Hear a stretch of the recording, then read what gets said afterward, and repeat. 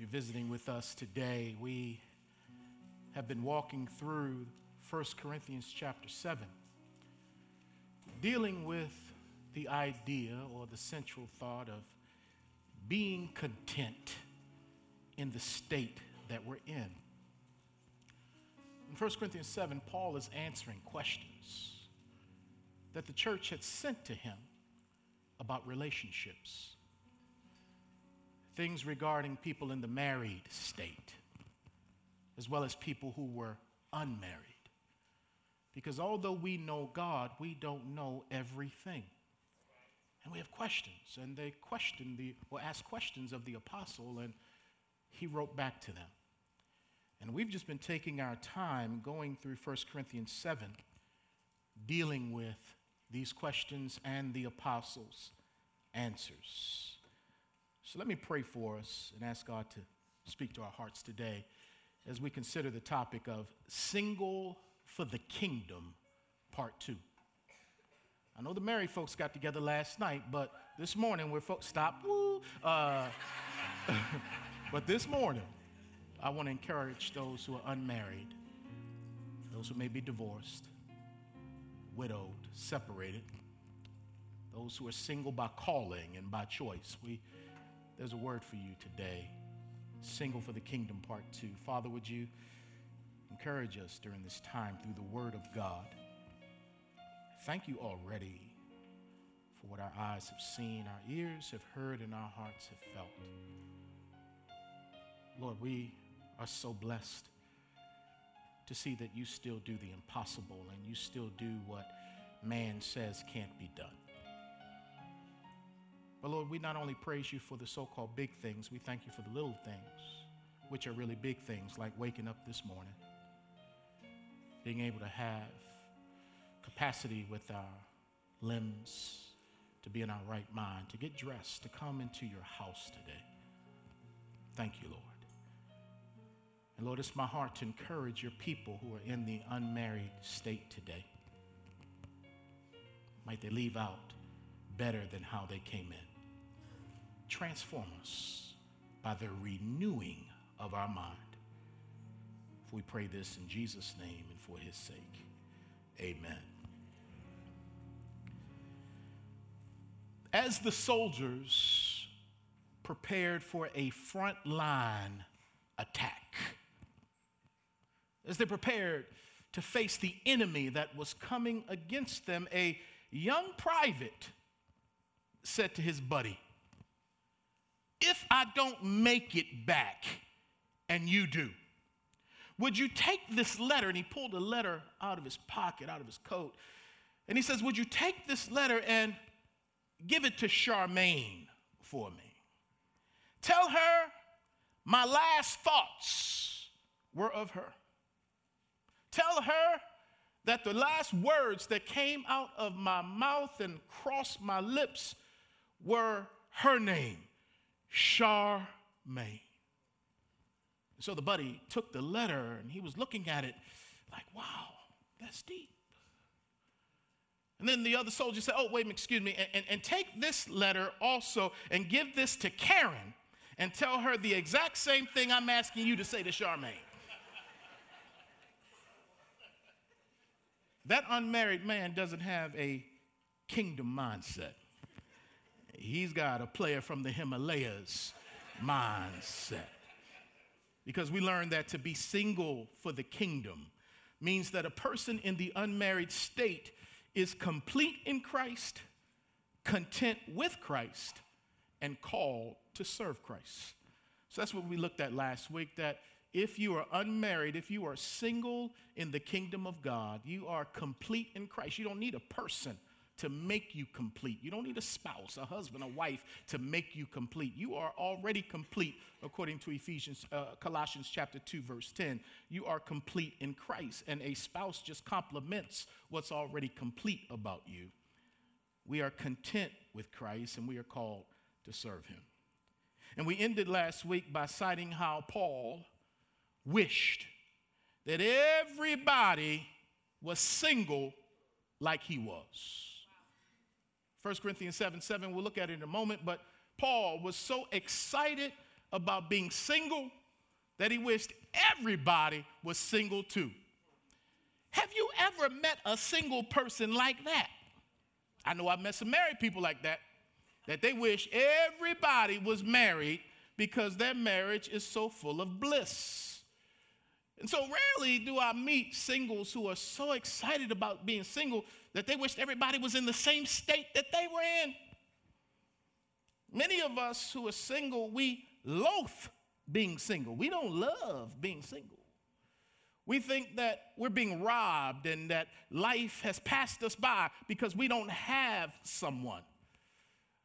But I want to encourage you today with this word, as Paul said that, man, being single is a blessing, as well as being married is a blessing. And no matter what state you may find yourselves in right now, this is where God has called you. And in some cases, he will tell you to remain in that state. As a matter of fact, don't move from that state and go to another state until God tells you it's time to move. Paul is so excited about being single that he feels that being single is a gift from God. Secondly, he feels that being single is good because of the present distress. And then thirdly, from our text, he feels that being single spares you from marital trouble. Have mercy. Single fella said, y'all might want to stay single because when you get married, there's trouble. I should start with point 3 and not even fool with 1 and 2. My wife is giving the loudest amens on the front row. Makes me wonder what's going on up in here. Yeah, we've had some trouble. We've had some weary days. We've had some hills to climb. But let's look at what Paul has to say. Being single is a gift from God. Look at verse 7 of 1 Corinthians 7. Paul says, "For I wish that all men were even as myself, but each one has his own gift from God, one in this manner and another in that." What is this manner? Being single. What is that manner? Being married. So being single is a gift. Being married is a gift. But he is saying, I wish everybody was like me. Now, his wish, his desire is not only impractical, it is also impossible. But that didn't stop him from wishing it anyway. And when we look at verse 7 and we see the word gift there, in the Greek language, this word gift is the word charisma, where we get charismatic from. And charisma is a gift of grace. So when you see this in verse 7, a gift, it is a gift of grace, charismata. Grace is when God, listen to this, freely gives and supplies what is needed without the recipient deserving the gift, earning the gift, or paying for the gift. All you can do is receive the gift. That's grace. Grace is when God lavishes on us because he is good, not because we're good, because there's none righteous, no, not one. So he lavishes grace. He gives us the gift of salvation and everything else we need for life and godliness, not because we deserve it, not because we earned it, and not because we can pay for it. He just does it because he's gracious. That's his nature and his character. He's a gracious God. And all the recipient can do is receive the gift and thank God for it. You can't earn it. You don't deserve it. But God knows that you need the gift. Even when we were dead in our trespasses and in our sins, the Bible says that Jesus came and loved us to life. Grace always gives, while mercy always withholds. You see, mercy is God withholding the judgment that we deserve. And grace is God giving us the life that we need. So he's a God who's full of grace and mercy.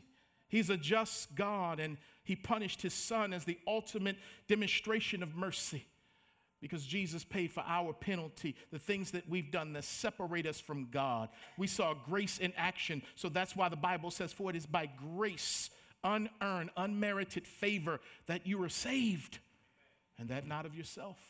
It is the gift of God. not by works, so that no one can boast. The only boasting in heaven will be praising the Lamb of God. And Paul says that being single or being married, as we focus today, being single, that is a gift of grace from God. Somebody said, God, you gave me this gift, but can I give it back or trade it in for something else? Is there a receipt with this gift? And God is like, no, receive this gift, because both singleness and marriage are gifts from God and not a curse. Some of us, we're enduring the state that we're in rather than enjoying the state that we're in, realizing that all of our steps are ordered, even the steps of walking in this place of being unmarried, because God knows what he's doing. Shall the clay question the potter?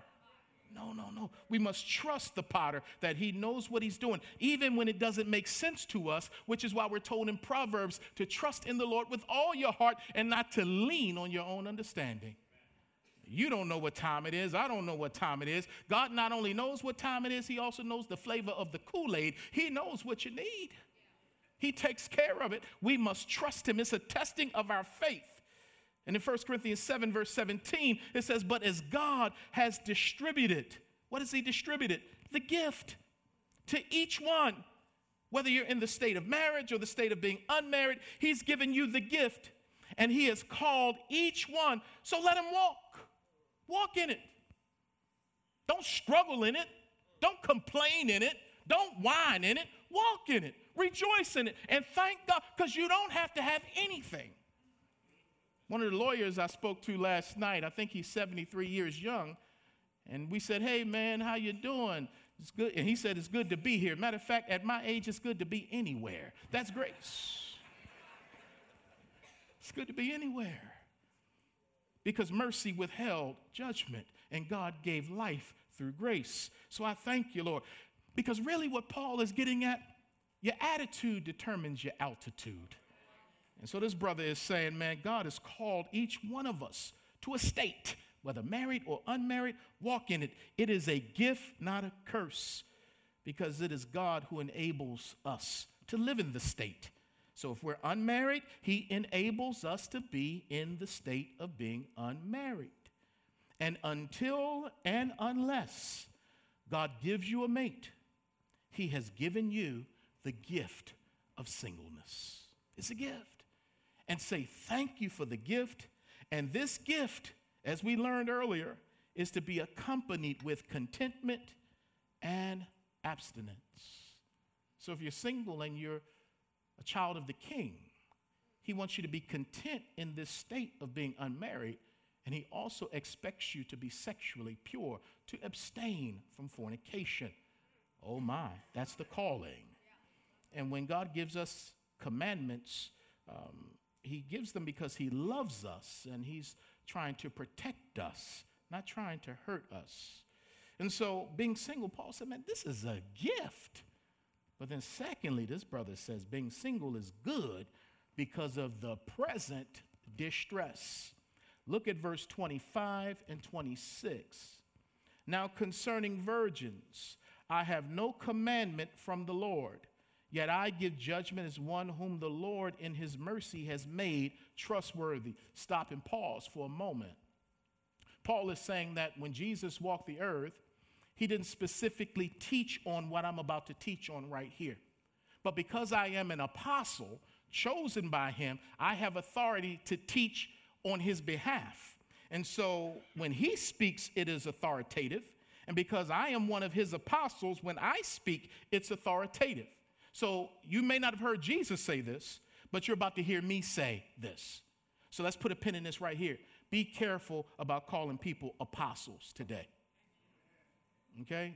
We could talk about this after church, but I don't throw that tag or label on people today.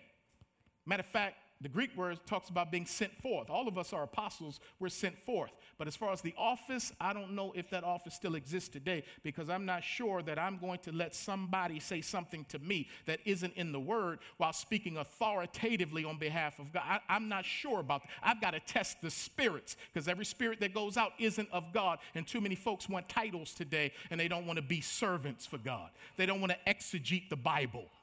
No, we're going to stay with the book right here. We're not going to go beyond what's written. And Paul is like, I'm an apostle, so I'm about to speak and give you something that's good.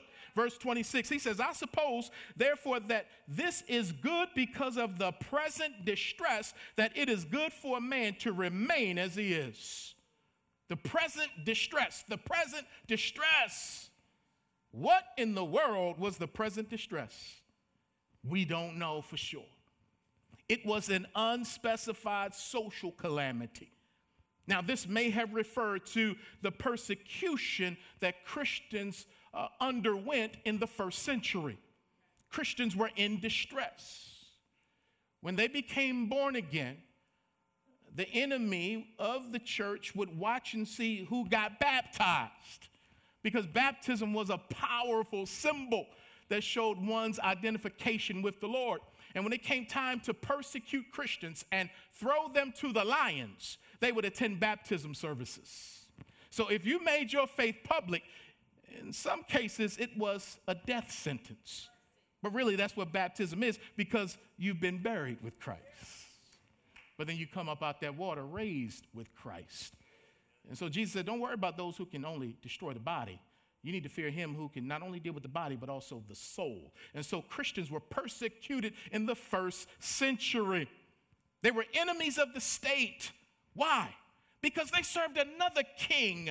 His name was Jesus, not Caesar. They didn't believe that Caesar was God the way the Romans believed. They believed that Jesus was God. So they were in conflict constantly with the state. And therefore, the state would persecute them. Not only that, they were in conflict with unbelieving Jews who held tightly to the law of Moses. But here comes Paul and others preaching the grace of Jesus Christ, and that the law was used to lead people to Jesus. And so circumcision didn't mean anything. What matters is a heart that's been transformed by his love. And so when they went around preaching this message of grace, they made a whole lot of enemies, and there was a whole lot of persecution. And so what he's saying here is that the church was under some distress. Add to that these are soldiers of light and love. That's the church. We don't return evil for evil. You smack me on the cheek, I turn the other. And the enemy knew that, whether it was the state or the Jews. And they would set ambushes for Paul. They would whip Paul. They would beat him with rods. They would arrest him. So the church went under distress. And not just Paul, but others in the church. Paul said in 1 Corinthians 13, verse 3, that Christians were even burned for their faith. Because he said, man, if I surrender my body to be burned, but I don't have love, what good is it? So Christians were being burned. They were being crucified.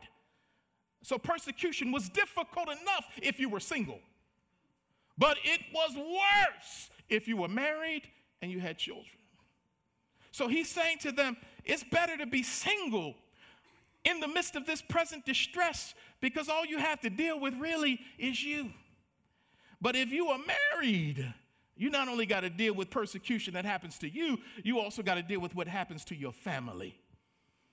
The late Warren Wiersbe wrote, perhaps Paul, speaking of the present distress, was referring to husbands and wives, listen to this, being separated from each other because of economic distress or persecution.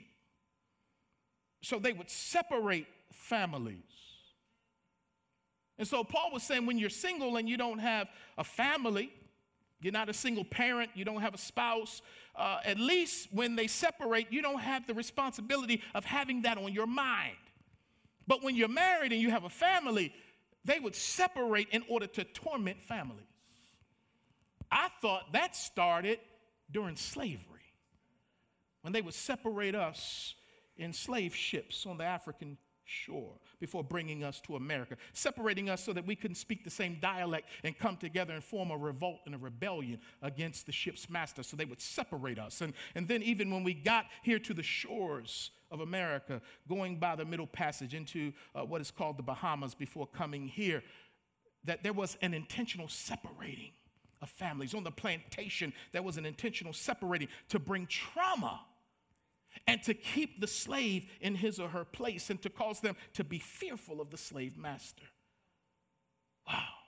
But Solomon comes along and says, you know, there's nothing new under the sun.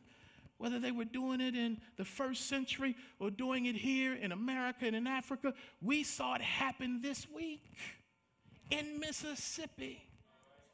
When ICE raided Mississippi and they arrested these undocumented workers and just left the children to fend for themselves. Coming out of school not knowing what happened to my mommy and my daddy. And on the news they showed video footage of children crying and weeping.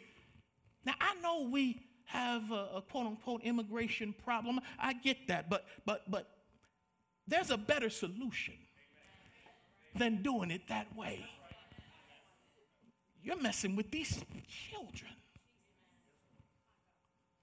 Not to mention, what were the parents going through, not knowing what may or may not have happened to their children? That's a present distress. So when you're single and you don't have a family, yeah, these things, when they go wrong in society, they hurt, but it hurts more when you're married and when you have children. When Martin Luther King's house was bombed, as he was the pastor of Dexter Avenue Baptist Church after the Montgomery bus boycott, his home was bombed. And I remember one of his talks when he said all he could think about was his wife and his children. So when you're married, you have that burden about your wife and your children. But when you're single, Paul is saying you can walk through this distress a little bit easier than someone who has additional weight on their shoulders. Well, thirdly and finally, Paul is saying, look, being single spares you from marital trouble. Paul, what are you talking about? You were single. What you know about marital trouble? Well, I don't have to be married to know that married people have trouble. Because when I'm around them, I can tell when they look like they've been baptized in lemon juice, biting on nails, and arguing, fussing, and fighting. Yeah. And I've had to counsel some of them. I know that marriage brings trouble. Look what the brother says in verse 27. He says, are you bound to a wife? Do not seek to be loosed. Are you loose from a wife? Do not seek a wife. But even if you do marry, you have not sinned. And if a virgin marries, she has not sinned. Nevertheless, such will have trouble in the flesh, but I would spare you. So he's saying when you get married, you're going to have trouble in the flesh. Oh, my goodness. When we got premarital counseling, we weren't told about trouble in the flesh. The dude that did our counseling, he just praised us and celebrated us. He didn't come at us. He didn't challenge us. And when your boy got off the honeymoon, I started experiencing some marital trouble. Oh, my goodness. The word trouble literally means affliction or tribulation. There's trouble when you get married. There's trouble, son, when you get married. There's financial trouble, which is the number one cause of divorce. People fighting over stuff. There's job trouble, health trouble, family trouble, housing trouble, moving trouble, infertility trouble, birthing trouble, adoption trouble, temptation on the job trouble, baby mama drama trouble, communication trouble. You're from Mars, she's from Venus, y'all keep missing each other. There's just trouble. Opposites attract, but then them things have a way of attacking up in here. What happened? There's trouble. You get two saved sinners together under one roof, gonna be some trouble. And don't let her start doing what the Bible says, nagging. I said that because I don't want you to throw no stones at a brother. When a wife nags, the Bible says a man would rather go live up on a corner of the roof of the house I know it ain't y'all, but see, marriage is the closest thing to heaven on earth you'll ever experience. I mean, when you're flowing in the Spirit of God, you know, your kids are well, your sex life is good, your finances are good. Man, it's the closest thing to heaven on earth. You completing each other's sentences when you talk. You sit down in the same seat. You're always holding hands. Man, woo! It's heaven. But when things aren't going right financially, when things are struggling with the children, when stuff is going on the job, your prayer life isn't good, all that stuff is going on. Now, marriage is the closest thing to hell on earth. And my wife and I have determined that we're going to live more days in heaven than in hell in our marriage. Because it's about being selfless, not selfish. But marriage shows you how selfish you are. You see, marriage can either make you or break you. And the people it breaks are the people who don't walk in brokenness. Oh, that was good. Somebody ought to tweet that. Let me see if I can say it one more again. Marriage will break you if you cannot walk or choose not to walk in brokenness. People who walk in brokenness don't point fingers. They point thumbs. People who have successful marriages are quick to get logs out of their eyes before they try to get a speck out of their spouse's eye. Oh, man, but there's marital trouble. When you get married, there's a 50-50 shot that you're going to make it. Because 50% of marriages end in divorce. People who get married by the justice of the peace end up having their divorce overseen by the Secretary of War. What happened? The hardness of heart. The hardness of heart. People not having conflict resolution skills. Marriage will hurt you. Oh, yeah. Yeah. You're going to have highs and lows. And what we need to do as pastors and counselors is to let people know. When Jesus said, in this life, you'll have tribulation. In your marriage, you're going to have some tribulation. But Jesus said, be of good cheer. Why? Because I've overcome. A lot of times we get in a marriage and we try to do it ourselves and not depend on the Lord. And the Lord is like, you're going to keep getting what you get till you come to me and let me work it out. But we try to be independent. We try to do it without God. And God is saying, no, I'm here to help you. It'll hurt you. My wife and I have spent many nights talking, crying, arguing, pride on your boy, not wanting to humble myself. Or when she apologizes, pride on your boy, not wanting to forgive her because I don't think she's serious. So now I know her heart. I'm Holy Spirit Junior. Because if she really is sorry about hurting me, she would go out in the backyard and slay a sacrificial lamb, and we see the smoke go up. She'd rent her clothes, put on sackcloth and ashes, but all the girl says is, I'm sorry. What? And God is like, you better forgive her, because if you don't forgive her, now I won't forgive you of your stuff. Oh, it can get hard when we have a hard heart. I like the Temptations, man. Them cats said, I wish it would rain. Because when I walk outside in the rain, you won't know your boy is crying. Because raindrops will hide my teardrops, and no one will ever know. So whenever we would have disagreements, my kids wouldn't know, but I'd be walking around the streets at night while it was raining. So people couldn't know that we were struggling. But I like New Edition, because somebody said, I don't know the Temptations. All right, give me some New Edition. Ralph put it like this: sunny days. Everybody, what? But tell me, baby, can you? Yeah, y'all need to repent. Y'all need to repent. Y'all need to repent. Marriage is tough. It's good, but it's tough. You ever notice those Army recruiting commercials? They come on and they say, you can get your schooling paid for in the Army. You can do more before 5 a.m. than most people do in the Army. You can get promotions. You can make money in the Army. But what they never tell you in those commercials is that you could go to war in the Army. They just want you to sign up. And a lot of times people get signed up for marriage, but they don't do what Jesus said. Count the cost. He says if you're going to go out to war, you need to first sit down and count the cost to estimate, do you have enough to finish the battle that you start? Because Satan didn't show up in the garden until they got married. So you need to say, now listen, I know Satan's rough, but he really comes against a family. But we've counted the cost. And again, we know who we are. We know whose we are. So we understand when it comes from around us or even from in us, we know the weapons of our warfare are not carnal, but mighty in God for the casting down of strongholds. So you got to understand how this thing works. Paul loved being single, and he wished it for everyone, which tells me, to all my unmarried folks in here, he was thankful to be single.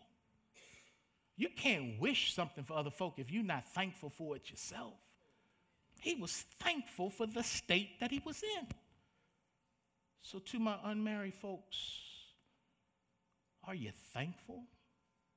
Or are you coveting someone else's state? Are you complaining and wishing you were somewhere else? And that may be one reason why you don't have someone else, because you haven't learned to be content in the state that you're in. And God can't entrust someone to you because you might make an idol out of that relationship or that person. Are you thankful? Because again, it begins with your attitude. So rather than complaining, I say this all the time. My sister-in-law, Alina, shows so much grace. She's the oldest daughter. But my wife got married before her. And Lena was so happy for her sister. And I knew with an attitude like that, God was going to bless her. And look at that fine chocolate man sitting to her right there. Ah! Lena raising the hands. Thank you. Oh! Your attitude. Your attitude. 10 years ago, when my oldest daughter, Krista, was 13, she wanted a North Face jacket. And when them things first came out, they were expensive. Somebody said they still are. But my girl, my baby, wanted a North Face jacket. So I went out to Binks, downtown Franklin, started looking around. Now, how much do these things cost? And I'm looking at how much they cost. I'm looking at my budget with 4 children and a wife. How am I going to pull this off? And so as I'm looking, I see that next to the jacket, they have some gloves, some North Face gloves. And even the gloves were expensive. Like, I don't know what I'm going to do.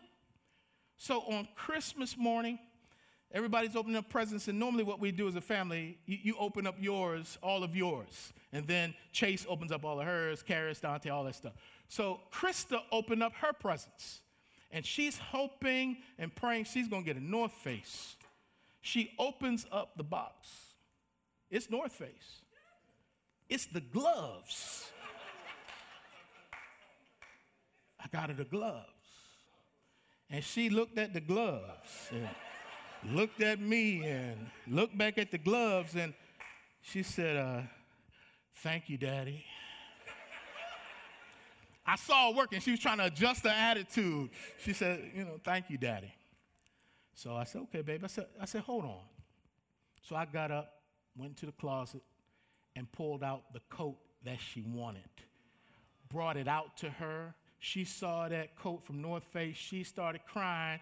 Then I started crying. My wife taking pictures of the moment. We hugging each other. And somebody say, well, that's cruel. Why would you do that to your daughter and give her the gloves before you give her the coat? I don't know. I just felt like doing that. That wasn't anything spiritual behind it. I don't know. But I got something spiritual for you, though. We all want that North Face. We want that thing, that person. We want that job, that blessing, that opportunity. And all God seems to keep giving us is some gloves.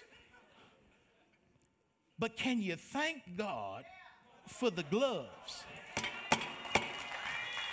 while you're waiting on him to give you the North Face? Because had my daughter got mad and, she might not have got what was in that closet. Hey, somebody, be thankful for where you are. Be thankful that you have God in your life. And he just might open up the windows of heaven and pour you out a chocolate man or a blonde, beautiful woman. I don't know, but I don't need that to be at peace with God. I'm thankful for who I am in Christ. Ow! Somebody stand to your feet. All right, y'all. Be thankful. Single people, you don't have to be miserable. Married people, you don't have to be miserable. Because it's a gift from God. Let us pray. Lord, thank you for this day, that we could be in your house, worshiping you and enjoying one another. Thank you for your love, your grace, your tenderness, your compassion. Thank you for making a way out of no way. Thank you for sending Jesus. Jesus, thank you for giving your life and pouring out your spirit on the church.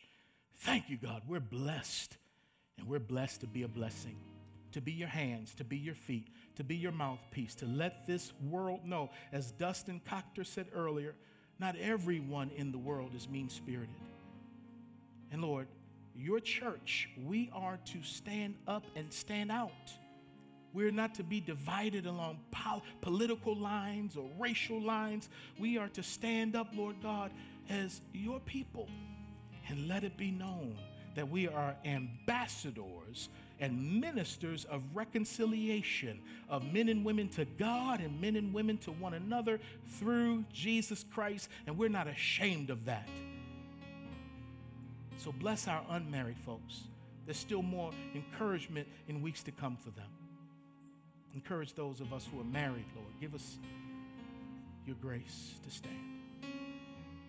And as we pray every Sunday, and as we got to see one more time here today, now unto him who is able to do exceedingly abundantly above all that we could ever ask or think. And it's according to the power that's working within us.